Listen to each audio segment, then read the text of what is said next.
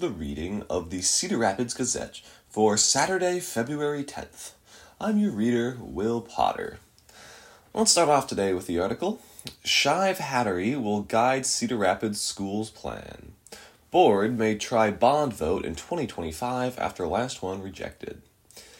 A locally based architectural and engineering firm promises to collaborate with the community to create a facility for the Cedar Rapids Community School District that will be met with enthusiasm and excitement.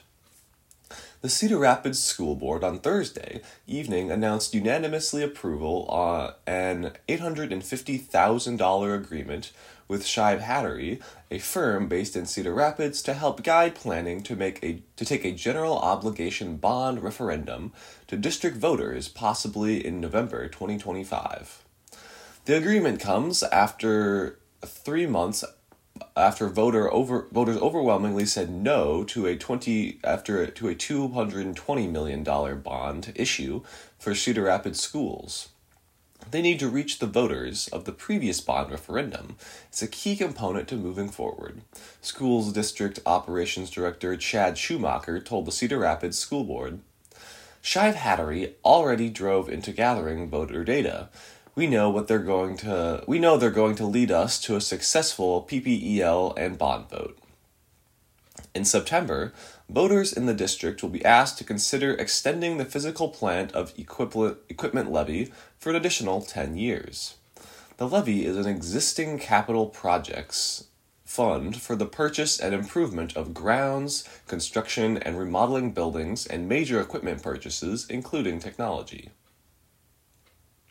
Under the agreement approved Thursday, Shive Hattery and other consultants would review existing research on the district's infrastructure, create a facility plan, engage the community, lend assistance in bond and campaign, and create conceptual plans for the school projects.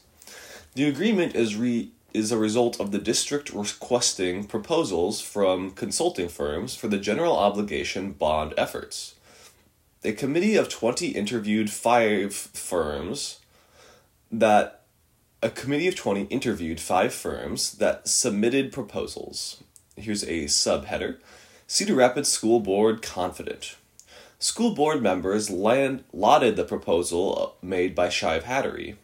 Caitlin Byers, who is in her first term on the board after being elected in November, said that she feels confident in the team's abilities. I personally get very excited when we say things like shared vision and community, she said. Those are central to making this work. Board Vice President David Tomsky said community engagement is absolutely critical as the district considers a new facility plan. It felt like a step back when the bond referendum failed in November, Tomsky said. But it also told us we need to understand thoroughly what the community is looking for. I do think the community wants significant change in our facilities, so we can serve our kids better. School board member Nancy Humbles and President Cindy Garlock said that they appreciate the focus on students and learning. It's about what's best for our students and best learning opportunities for them, Garlock said. Another subheader. Post-mortem bond surveys. Shive Hattery will start the process of mailing surveys to the almost 88,000 registered voters within Cedar Rapids Community School District as a post-mortem on the failed bond, said Greg Keynes, its marketing director. Voters also will have a virtual option for feedback. Building trust starts by listening and giving people a voice, Kahn said. A second survey will be sent to residents early in 2025, test the market, tell whether we're back on track, Kahn said. It'll be a barometer of what's to come. The community survey specialist that Shive Hattery will work with, School Perceptions, gets up to 20% of the people responding to similar surveys, Kahn said, which can lead to a good forecast on how voters will lean in future bond proposals. And now the next subheader, Experts in Education Architecture. The agreement between Shive Hattery and the district also includes MA Architecture, the firm based in Oklahoma that provides professional services in interior design, master planning, bond making, and furniture selection for schools and other organizations. One of the architects on the project will be Gary Armbruster, a principal architect at MA+, and one of only 7 accredited learning environment planners in Oklahoma. Armbruster was one of the only architect appointed to serve on the Oklahoma School Security Commission following the 2012 shooting at Sandy Hook Elementary in Newton, Connecticut, where 20 students and 6 adults were killed. MA Plus Architecture has consulted on a similar bond project in Oklahoma City Public Schools, where a bond issue was successfully passed in November 2022 after it previously had failed. Like the proposed bond last year in the Cedar Rapids District, Oklahoma City Public School bond was the largest referendum proposed in the state, faced opposition from preservation activist groups, and there was a disconnect between the school district and the city, Armbruster said. Also on the project is Shive Hatterdy education architect Michael Kleen, who is specializing in crime prevention through environmental design, a theory to prevent crime by designing a physical environment that positively influences human behavior. Akwi Deji, Shives Hatterdy's communication strategist, will assist the project by building emotionally charged storytelling initiatives and campaigns that are information-based to boost engagement and enthusiasm and trust in the school district, she said. Deji is a former communications director for the Cedar Rapids Community School District, resigning from the position in 2020. She graduated from Washington High School and later taught there for more than a decade. Najee said the team will work to bring residents around a shared vision and goal. To do that, a common language will need to be created around what it means to have updated, renovated, modern, and future-ready schools, she said. We're ultimately talking about massive change, Najee said. That comes with a lot of emotion. Larson Construction, a company based in Independence, is also included in the agreement between the school district and Shive Hatterdy to provide cost estimating for the proposed projects. Now let's move on to another article. This time it'll be Nation's First Data Chief, Focus on the People. The data has the power to heal, unite, and inspire, or destroy, divide, and devastate, and which of these outcomes materializes depends on the people using it and their understanding of the people. It represents, according to the former and the first U.S. Chief Data Scientist, D.J. Patil. The most important thing about data is not the data, it's that the data points have names, Patil told a crowd Thursday evening at Coe College's Sinclair Auditorium for its annual Contemporary Issues Forum, which over the years has welcomed dignitaries such as President George H.W. Bush, former Polish President Lech Walesa, and celebrated author Sir Salman Rushdie.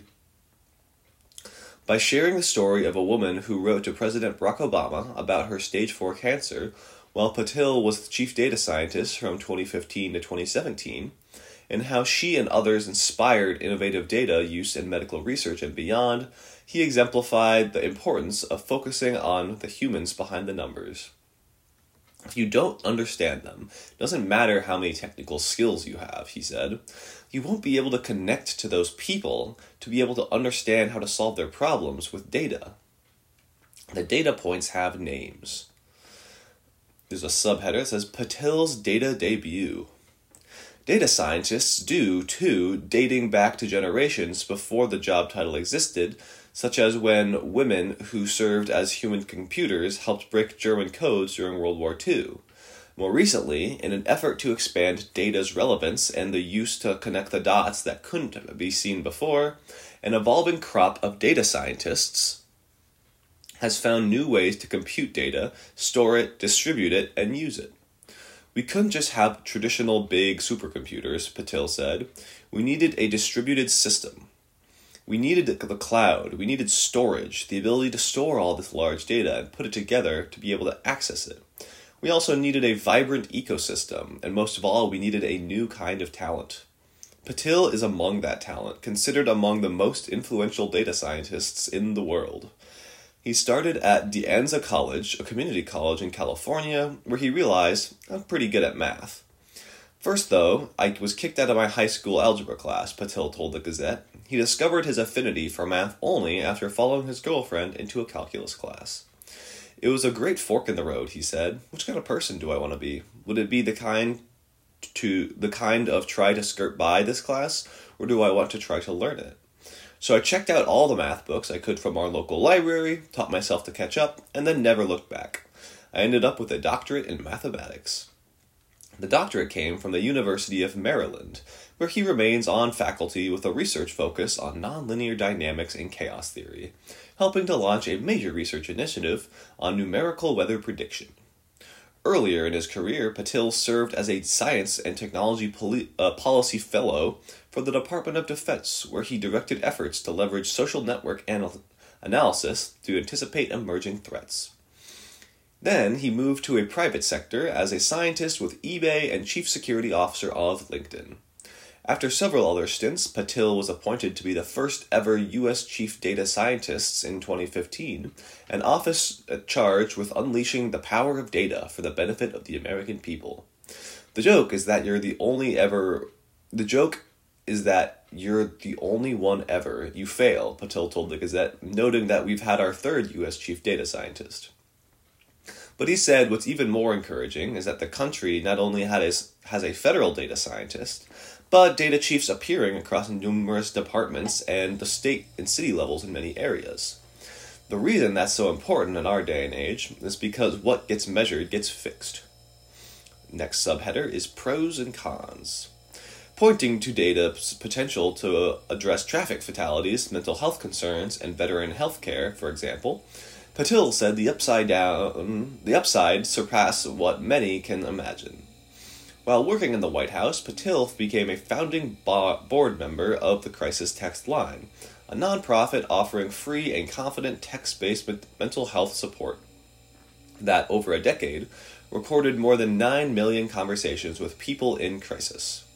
Using data analyzed through those anonymous calls, the organization has pinpointed top stressors, with 1 in 3 texters mentioning relationship stress or dysfunction in 2022. Relationships became a top stressor for the first time that year. The world is using data very efficiently to actually get the care to people, he said, but Patil has concerns, too, involving social media and artificial intelligence. Here's what I think we can concretely say. We know people are harmed and are hurt, he said. People come away with body issues. People come away hurt by the posts that people make on those platforms. We've seen predatory behavior, specifically around children and young girls in particular, on social media platforms. Artificial intelligence also is a two-sided coin, threatening to spread misinformation or promising to amplify the world's ability to address problems such as climate change and cancer. It literally is both on any given day, he said. One side, I'm seeing so much excitement and optimism to go solve big problems, and then I'm also seeing that people are weaponizing it for their own power, structures, or gains.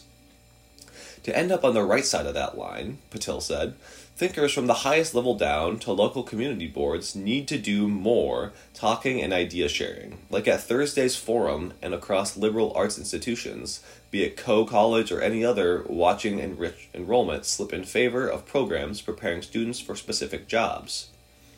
My biggest message, especially to technologists, is to get exposure to the liberal arts, Patil said, highlighting a disconnect from the humanities among the threats of big data and artificial intelligence. But when you understand people, you understand the relevance of the data. How can you connect to people, not just the data, Patil asked. We have to know their names. We have to tell their stories. That's what really helps connect us. That's how we make progress. Now let's go on to the article. Company looks to build a $576 million data center in Cedar Rapids. An unnamed company is seeking city and state financial incentives to build a $576 million data center in the Big Cedar Industrial that would create at least 31 new high-paying jobs. In the coming weeks, the Cedar Rapids City Council is slated to consider a development agreement with Heavenside LLC for the project to build one or more data centers along 76th Southwest and Edgewood Road Southwest in the Big Cedar Industrial Center. While Heavyside is named, the company that will occupy the development is not. The city in recent years has awarded the incentives to build massive warehouses and other buildings in the rapidly growing southwest quadrant, including kitchen appliance company Sub-Zero, a $140.6 million light manufacturing company, FedEx's new $108.6 million distribution center, and BAE Systems' $139 million classified defense aerospace facility that employs 800. But the data center project, if approved, could surpass even those major investments and would be among the largest, if not the largest, economic development projected in Cedar Rapids history. The proposed development would create 31 new full-time employees paid at or above the high-quality wage rate. Construction is anticipated to start within 3 years of development agreement taking effect.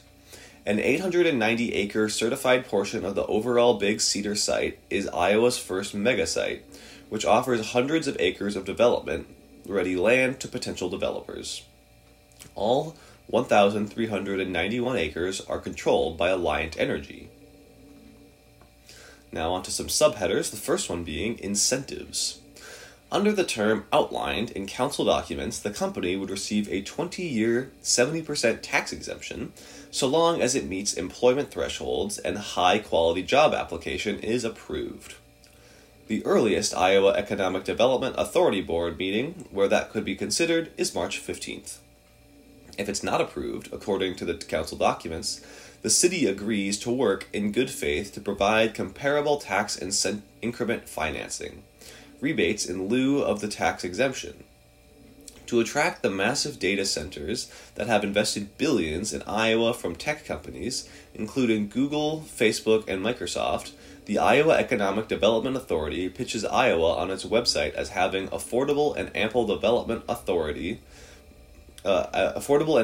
wind energy, a stable grid, high density of telecommunications infrastructure, and low costs for construction projects. Other financial incentives include a 20-year 75% economic development rebate of franchise fees collected by Cedar Rapids through the electrical provider for each data center constructed, a monthly credit of $1.3 per cubic feet of gray wastewater discharge provided by the city. Per unit credit would escalate each year at 2.5% up to 57% per unit of sewer's discharge rate. The company would give annual community betterment payments to the city to increase the economic development activities, including growth of amenities and infrastructure. There would be a yearly payment of $400,000 per data center for 15 years with a maximum of $6 million per data center, $36 million in total. The company would provide the necessary easement to serve the site, including extension of utilities. The developer must cooperate with the city on any potential Revitalize Iowa Sound Economy grants if the city is eligible and applies for one. The council in August rezoned the land west of Edgewood Road Southwest and north of 76th Avenue Southwest from light industrial and agriculture to general industrial, as requested by Alliant, seemingly paving the way for the project.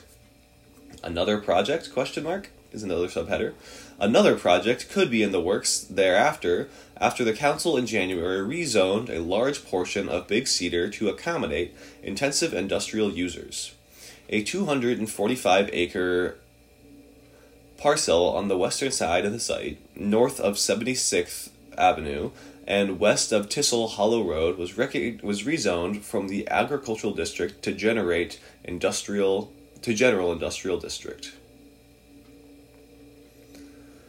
Now on to a new article. Let's read. Online posts cited in bid to move trial. A lawyer for a Cedar Rapids man who is accused of fatally stabbing Devonna Walker last year told a judge Friday that there is a substantial likelihood that his client couldn't get a fair trial in Lynn County because of the hundreds of social media posts and videos that contained false and inflammatory information about the case. Shane Teslick, a 38, is charged with voluntary manslaughter and disorderly conduct, epithets threatening gesture. Teslick's lawyer, John Bruzek, during a hearing asking the court to move the trial out of Lynn County, cited a Pew research study that reported 58% of people get their news from digital platforms, such as social media. That information is available for anyone to read, whether it is factual or not, he noted. Bruzek argued that the misleading or inaccurate information includes comments saying that Walker's fatal stabbing was a racist murder hate crime, she was stabbed more than once, the accused is a white supremacist, and the accused didn't help or call 911. Most of the individuals making the comments have already found Teslick guilty and believe that these fabrications and inflammatory information, Bruzek said. Bruzek said that Teslick was the first person to call 911 on January 2nd, 2023, and report the incident, but those comments are made online and people believe it. He argued that there was an orchestrated effort in the community to interfere with the case and the jury pool. Bruzek seemed to be referring to, but didn't mention by name, advocacy groups such as the Advocates for Social Justice and Standard Unity, who protested when law enforcement and Lynn County Attorney's Office didn't make an arrest immediately after the fatal stabbing. Bruzek said that these groups or individuals had meetings with Lynn County Attorney Nick Maybanks and the Cedar Rapids Mayor Tiffany O'Donnell and had an actual effect on this case, causing prejudice. He added that he didn't mean Maybanks or O'Donnell did anything inappropriate. Bruzek believes that the advocacy groups will try to influence the jurors. In fact, he said that they have in their posts and comments. One of his exhibits submitted to the court, which was played during the hearing, was a video that somebody made that integrated real news clips from TV news station reports with other interviews and information that wasn't accurate. First Assistant Lynn County Attorney Monica Slaughter is arguing against moving the trial, that there was no authority in Iowa law to consider personal media accounts of individuals and those comments.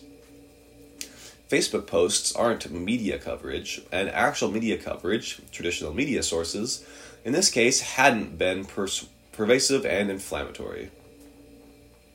Slaughter said that there is no information on the comments, who wrote them, where they live, whether it's in the district or outside of Iowa. In defense, in its exhibits, mentioned Jermaine Cooper, a member of the Advocates for Social Justice. Cooper spoke in the video Bruzek showed and is posting on his social media account, but Slaughter pointed that it only had around 650 followers. The defense overestimates Cooper's reach. She added, Slaughter said any prejudices and biases from potential jurors can be weeded out during the jury selection and with pretrial questionnaires. That's the point of the process, she said. Even if the trial is moved, any of the social media accounts and comments will still be available online, Slaughter noted. She said that the motion is premature because no one will know if the jury pool has been prejudiced by social media. 6th Judicial District Judge Besler said that he would take some time to review all the submitted exhibits, but did say the traditional media coverage in this case hadn't been pervasive and inflammatory. The defense's argument seemed to be an expansion, based on social media, of this law, Besler said. He will review the exhibits again, but many of them seem to be from the same accounts and same people commenting, he said. It is clear that these people commenting can't be on the jury, Besler said. So it's good information to have in ensuring that there is a fair and impartial jury for Teslick's trial. Besler said that if there are no issues with protesters or some interference with the trial, the court can take steps to prevent those. He noted that he and other judges in this district have done it in the past. He also said that if he does decide to move the trial, that they can take it up later if it's not possible to find impartial jurors. Self-defense claim. This is a new subsection, self-defense claim. According to a criminal complaint, Tezelik, who is white, had called Walker, who is black, an abusive racial epithet or a slur before she charged at him, pushing Tezelik's wife to the ground. Walker then struck Tezelik twice in the left side of his head before he stabbed her, the complaint stated. Tezelik was provoked by Walker's assault on him and his wife and acted out of a sudden, violent, irresistible passion, according to the complaint. Tezelik didn't regain control or suppress the impulse to kill and used a knife that he retrieved from his home and stabbed Walker in the left side of her chest. Walker, a mother of 3, died from the stab injury. The autopsy showed 1 fatal stab wound and alcohol and drugs in her system. At trial, Tezelik plans to claim that he had the right to defend himself in his home against an unlawful entry by force of another, according to a motion he filed last April. In that motion, he also said that he had the right to defend himself against a forcible felony, i.e. first-degree burglary. Now let's go on to the article. Ex-University of Iowa conductor alleges sexual harassment. A former University of Iowa orchestra conductor is suing the school, alleging sexual harassment and discrimination. Melissa Brunette's lawsuit, filed in Polk County's District Court, alleges gender-based discrimination, sexual harassment, retaliation, and unequal pay violations of the Iowa Civil Rights Act. Brunette was an orchestra conductor and an assistant professor at the University of Iowa School of Music until she resigned in May 2023. Before coming to the University of Iowa in August 2021, as the school's first female director of orchestral activities, Brunette was the music director at Northeastern Pennsylvania Philharmonic. The defendants in the case, which include the university, Associate Director of Undergraduate Studies Alan Huckleberry, and the College of Music Directors Tammy Walker, have yet to file a response to the lawsuit. In her suit, Brunette claims that Huckleberry repeatedly made sexual overtures while serving her as officially designated mentor. During their weekly meetings, Huckleberry would talk about his sex life, multiple sexual partners, threesomes, and his sex life with his wife, the lawsuit asserts. On multiple occasions, Huckleberry allegedly invited Dr. Brunette to his home, including inviting her to stay the weekend with him and his wife. Huckleberry, the lawsuit claims, made numerous statements that made it clear that he was trying to groom Dr. Brunette to have sex with him or him and his wife, in exchange for his support of Dr. Brunette in the music department. In November of 2021, Brunette requested a new mentor, and Huckleberry allegedly began shaming and berating her, telling her he would ruin her career at the university. The suit alleges Huckleberry told Brunette that he could destroy her, adding, "I have a lot of power." The two subsequently had regular lunches at Huckleberry's insistence, at which Huckleberry allegedly continued to sexually harass Brunette by discussing his own sexual endeavors.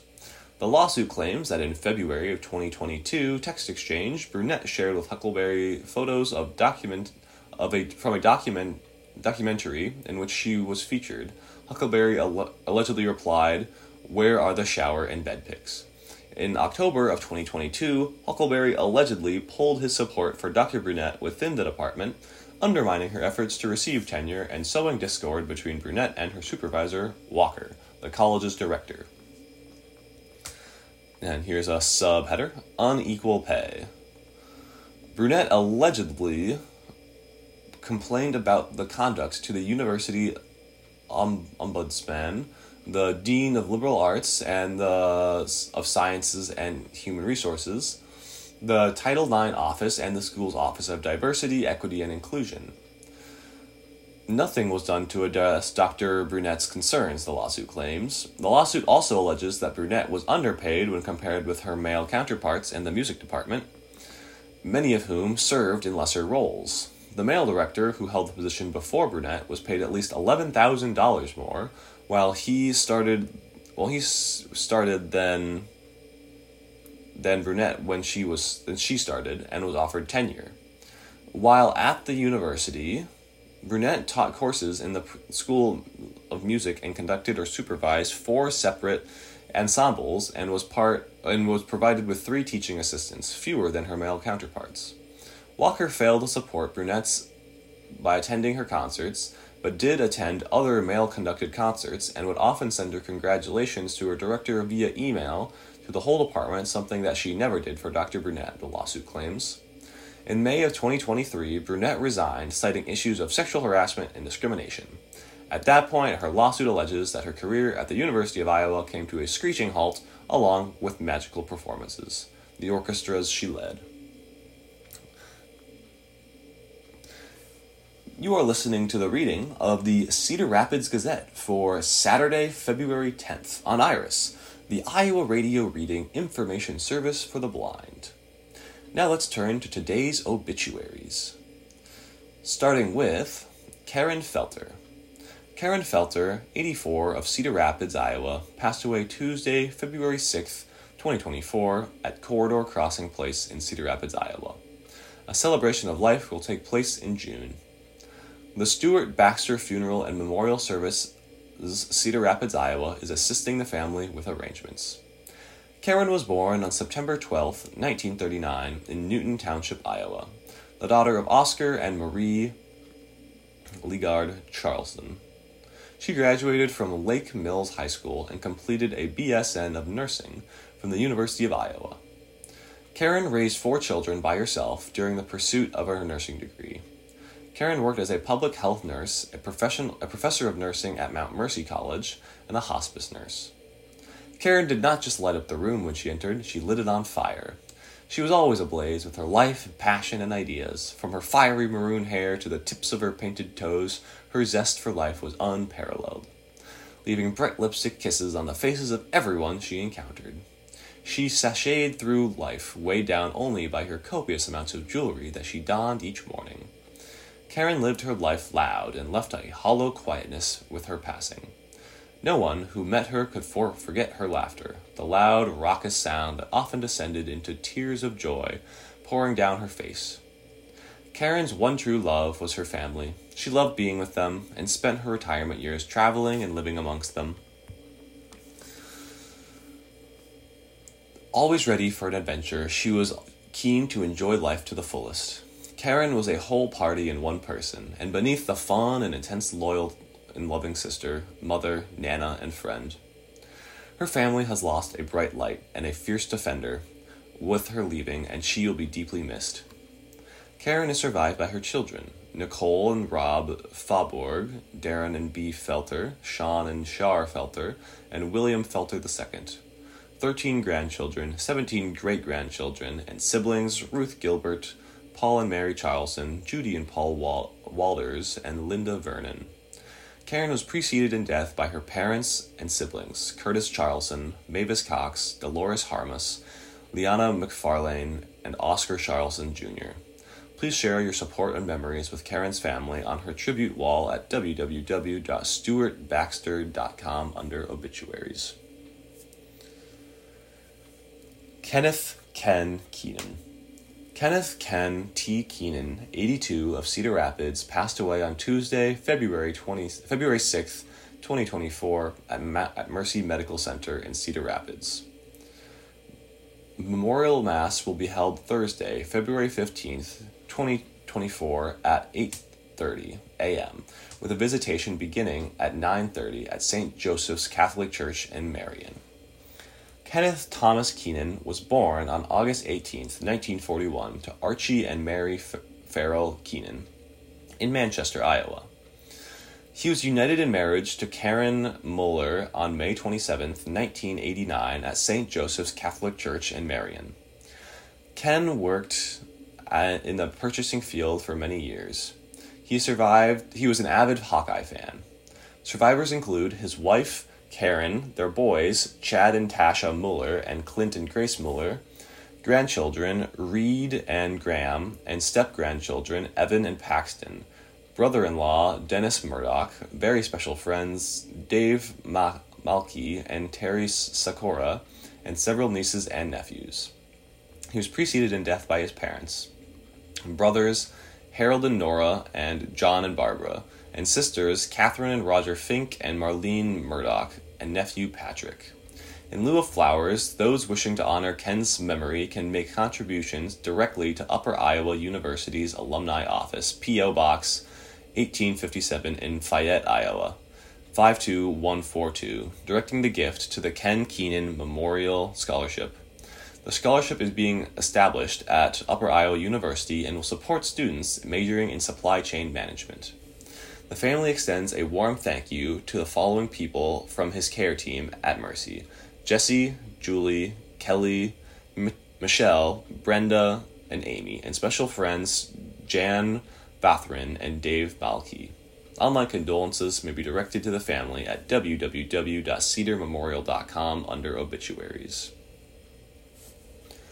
Robin Renee Trimble. Robin Renee Trimble, 69, passed away Thursday, February 8th, 2024, at Virginia Gay Hospital, Benton, following a brief illness. Per Robin's wishes, there will be no services. A celebration of life will be held at a later date. Van Steenhuisen Tehan Funeral Home is caring for Robin and her family.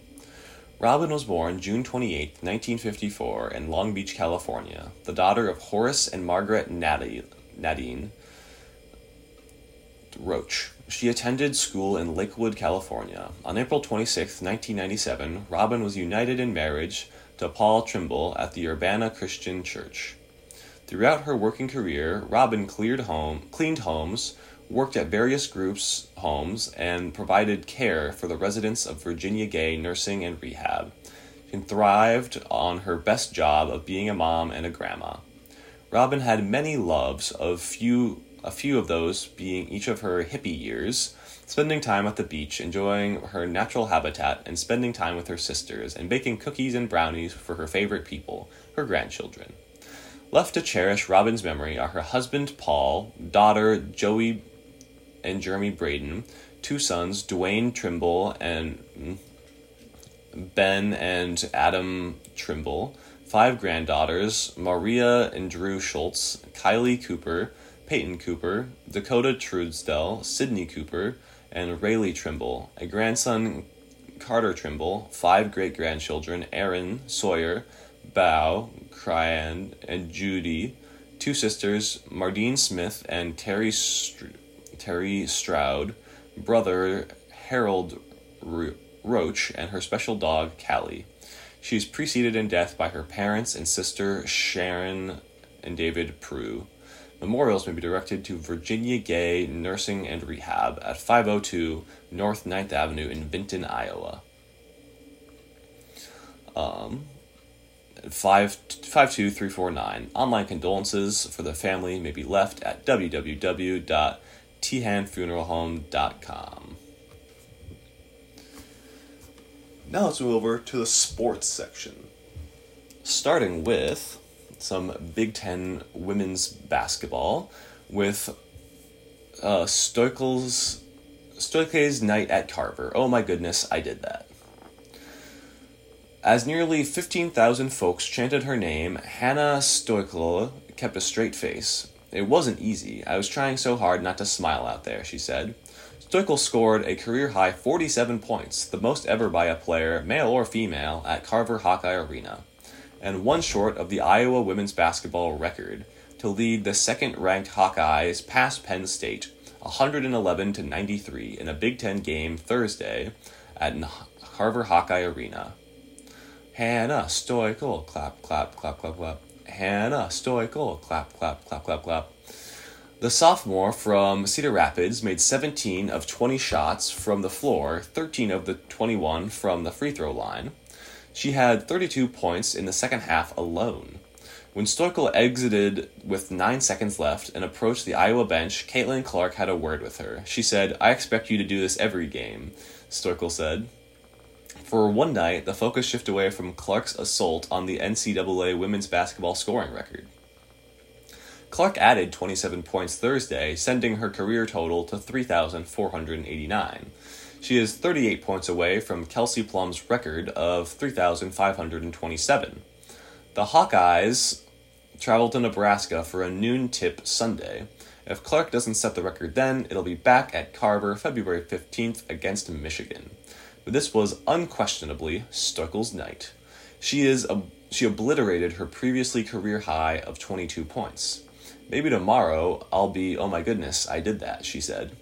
Stoeckel scored 44 points in a high school game as a senior at Cedar Rapids, Washington, against arch-rival Cedar Rapids Kennedy. The Carver record has been 46 points. The Iowa women's record remains 48, set by Megan Gustafsson in the 2018 Big Ten tournament. We had so many good performances, and you've got to start with Hannah, Iowa coach Lisa Blunder said. Clark added 15 assists, but committed 12 turnovers. Kate Martin was good for 16 points and 16 rebounds. Sydney Affolter had 9 points and 10 boards. Molly Davis was battling illness and played only 3 minutes. This, however, was the Stoeckel game. Let's go on to a new article. This is Iowa men's basketball. It's the title, Working for the Weekend. Ticket scanned, data paints a bleak picture of fan turnout at Carver Hawkeye Arena. Fran McCaffrey was hoping for a good crowd last weekend against Ohio State.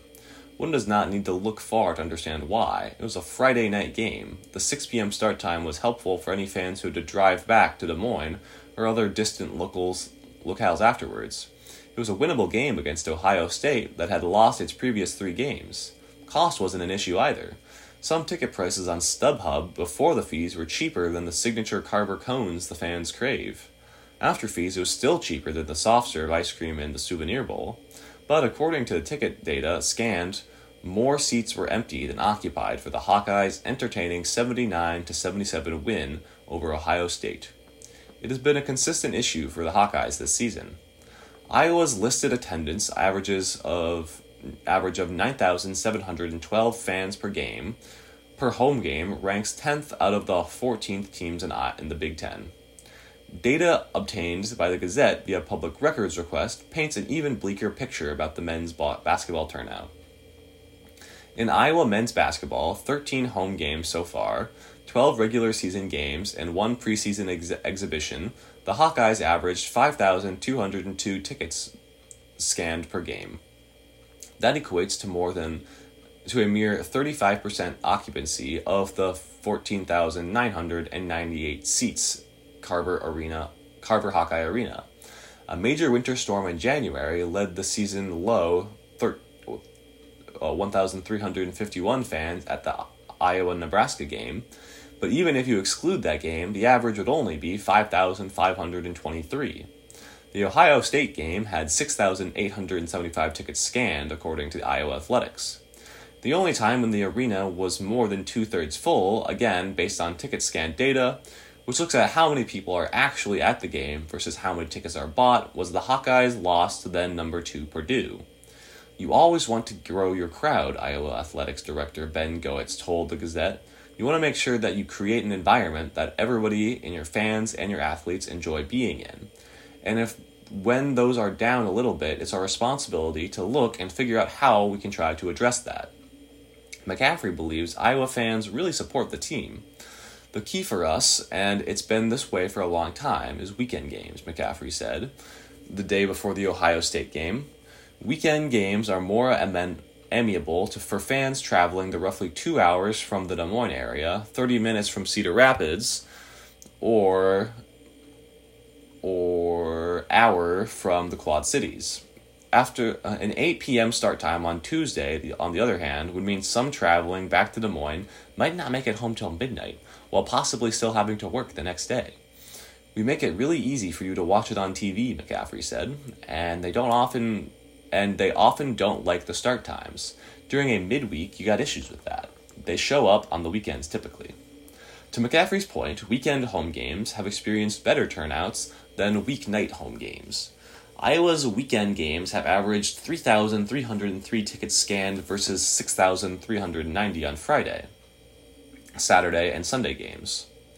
We don't want to use that as an excuse, but we do have to recognize that if you're playing a weekday game at 8 p.m., it's going to impact who's going to be able to attend, Goetz said.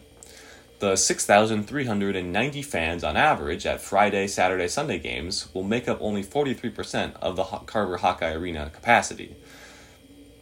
Iowa men's basketball has also benefited from a fair share of weekend games in 2023 and 2024.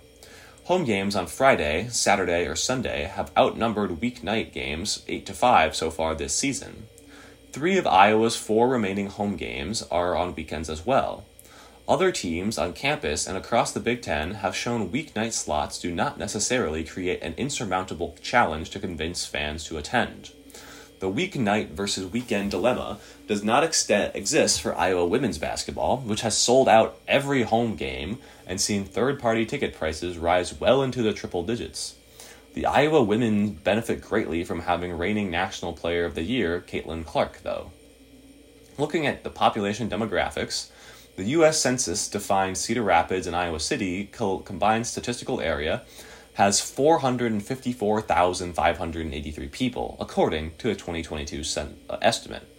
Nebraska and Purdue are in significantly smaller census-marked CSAs, yet boast significantly higher men's basketball attendance numbers than the Hawkeyes. A lack of postseason success appears to drive some apathy towards the men's basketball program. In Iowa, Iowa has gone 24 seasons without advancing to the Sweet 16 after previously going through a 2-decade stretch with 5 trips to the second weekend of the tournament. But the regular season results, the results of the games the fans are choosing not to attend this year, have been largely positive in recent years for a program that is not traditionally men's basketball powerhouse. McCaffrey, in his 14th season leading the Hawkeyes, is the program's all-time leader in overall and Big Ten wins. The Hawkeyes have earned NCAA tournament bids in 4 consecutive years, the longest streak for the program since the 1980s, and it would have been 5 straight tournaments had COVID-19 not forced the cancellation of 2022 March Madness. Iowa has won 20-plus games in 8 of the last 11 seasons, after previously going 6 straight seasons without 20-plus wins. That's not to mention the 22 seasons when Iowa won the Big Ten tournament title. The 26 wins in that season were the second most in program history, behind Tom Davis's 30-win team in 1986. This year's apathy towards the men's basketball has some subtle warning signs as early as last season. Results from the Iowa Athletics end-of-year survey to tickets buying fans, which the Gazette obtained via a public records request, indicated that a 12-point drop in the Net Promoter Scale from plus 39 to plus 27. The Net Promoter Scale is a measure of fan satisfaction and loyalty that ranges from minus 100 to plus 100. The plus 27 score, while still considered healthy, was well below the plus 82 for men's wrestling and plus 83 for women's basketball. Goetz anticipates the department doing something a little more robust, a little more in-depth, than a typical mid-season end-of-season survey after this season to gather more data and understand what the barriers are that exist. There's a real data analysis that has to happen to understand who is coming, Goetz said. When and where and why? When and where are they using their tickets? Where are those tickets coming from? And you really have to dial in and talk not directly to your fans, those who are attending each game, and those who are not, perhaps season ticket holders in the past, and haven't renewed, try to figure out what those dynamics are. Some schools have moved into smaller, more intimate venues. Baylor, for example, moved earlier this year from the 10,284-seat Farrell Center to the 7,000-seat Foster Pavilion. Goetz has previously signaled a desire to renovate 41-year-old Carver Hawkeye Arena, saying last year the arena has been a great friend and home to us for about 40 years, and we need to continue it to be so for more decades to come.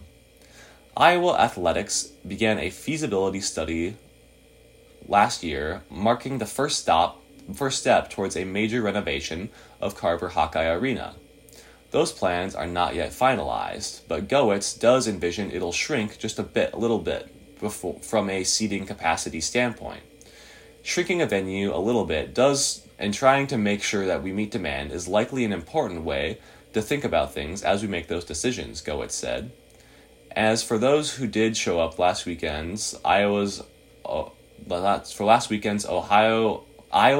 State game, Goetz thought that they were an animated, passionate, and into the game, but she also recognized that they need to improve attendance. We're going to continue to do our best to make sure that we provide an environment that's going to get them here so we can support the program as best we can, Goetz said. Let's go on to another men's basketball article, this time Iowa State, with the article, Lipsy number 14 Cyclones seek season sweep of TCU. The Cyclones stood 2-2 in Big 12 play after an 87-82 loss at BYU 3.5 weeks ago, and their designated floor general sophomore point guard Tamin Lipsy had to sit out the following game at TCU because of a shoulder injury. So how'd that go for him and his team? The first half was easy, Lipsy said, who hopes to have his number 14 ranked team sweep the Horned Frogs today at Hilton Coliseum. We're up 20 points, and I was having fun talking to the crowd. Then I got close to the end, and I knew our guys were going to pull through. ISU held on for a 73-72 win over TCU that day, in a game that typified what life in the expanded and even deeper Big 12 is like in the 2023-2024 season. No lead is safe. Momentum can be illusory. That team that fully adheres to its bedrock principles tends to win. We have so much respect for the teams that we play and the coaches, the programs, and we know that we're the best league in the country and we're playing against the best, said Cyclone men's basketball coach TJ Otzelberger, whose team still leads the country in defensive steals percentage of 5.9 according to Ken Palm. So I think we're very intentional with our preparation. At the same time, we have tremendous confidence in what we do every single day. It doesn't mean we don't adapt and adjust to opponents. It just means our core values, the things that we want to do in terms of pressuring the basketball, being physical and keeping the ball in front of us, blocking out the offensive boards, our preparation is far more than just doing effort-based things to the best of our ability. So don't expect much to change for ISU as it seeks its fourth straight win over the Jamie Dixon-led Horned Frogs in the series before a sold-out crowd at Hilton Coliseum. But it would be unwise to assume that TCU will approach its second meeting with the Cyclones in the same way, given it turned the ball over 27 times in the game where Lipsy was forced to witness from the bench. I think it was a little bit of an outlier game for them, Otzelberger said, and then even for us, we take pride in turning people over, but that's been probably our best game, certainly in league play at doing so we've got to be prepared for how they're going to have a bunch of different ways to try and space us out and attack us. A healthier Lipsy, who started all 54 games of the games he's played in since joining the program, could help ISU thwart those efforts. He's one of 15 players to be placed on the Naismith Defensive Player of the Year watch list, and he's already set a single-game program record for steals with 8 against Prairie View A&M. But his absence in the previous meeting with TCU allowed backup guard Curtis Jones to showcase his defensive prowess. He snared 7 steals in that win in Fort Worth, so the Cyclones' disruptive tendencies don't solely rely on Lipsy's chaos-inducing abilities. Guard Keshawn Gilbert and Kurt were able to step up and take his spot. ISU senior forward Robert Jones said, "You lose out on one of your leaders like that in a big game on the road, and everybody's got to step up." Lipsy enjoyed watching that happen. Even as the game got tense in the second half, he'd enjoyed it even more if he could help the Cyclones cement a sweep over the Horned Frogs, which will keep his team near the top of league standings. In this conference, every game is difficult, Otzelberger said. We've got just a little bit of time left, so let's read when some sports are happening today. We got men's basketball, TCU at Iowa State, 1 p.m., Lawrence at Cornell, 1 p.m., Iowa Western at Kirkwood, 3:30 p.m., Women's basketball, we have Oklahoma at Iowa State at 6 p.m., Bradley at UNI 2 p.m., Iowa Western at Kirkwood at 1 p.m. Boys swimming, the state meet at Iowa Campus Recreation and Wellness Center noon. Boys wrestling, we have Class 3A district at Prairie at 10 a.m., Class 2A districts at Salon, West Delaware, and Independence and Williamsburg at 10 a.m., Class 1A districts at MFL Marmac at 10 a.m., and girls basketball, we have Marion at Kennedy at 1:30 p.m., Class 2A and Class 3A. And if we got hockey, Cincinnati at Iowa, Heartlanders 6:05 p.m., Chicago at Cedar Rapids Rough Riders at 7:05 p.m. And that does it for today's reading of the Cedar Rapids Gazette for Saturday, February 10th. I'm your reader, Will Potter. You can access a recording of today's reading on our website, iowaradioreading.org, at any time. Thanks for listening.